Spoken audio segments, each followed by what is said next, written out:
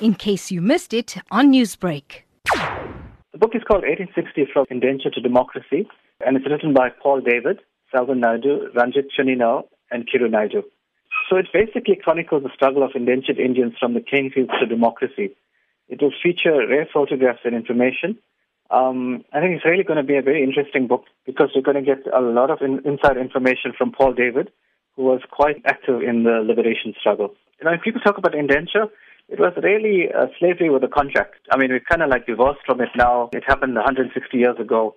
But we really need to pay tribute to those people who really went through hell so that we could have, we, the descendants of the indentured labourers, could have a better life in inverted commas. But really, I think it's a travesty that we don't pay them the respect, the pain and suffering that they endured so that we could have a comparatively better life.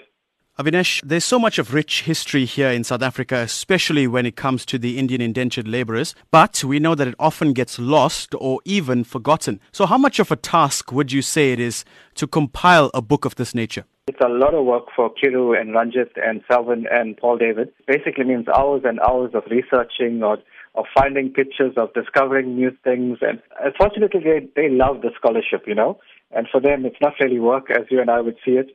For them, it's like an adventure and rediscovering all this knowledge that would have been lost.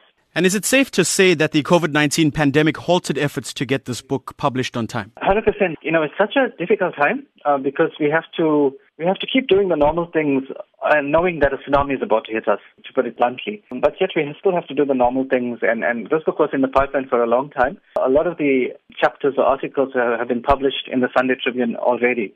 So it will be a compilation of those articles that were published, as well as new information that hasn't been published as yet. Now, this November will mark 160 years since the indentured labourers came to the shores of what was then known as Natal. So, could this commemoration coincide with the launch of the book? Yeah, no, that's one of the ideas, was that this book would celebrate the arrival of the arrival of indentured Indians to South Africa. But it was one of a whole series of books we planned, and a lot of those books are delayed.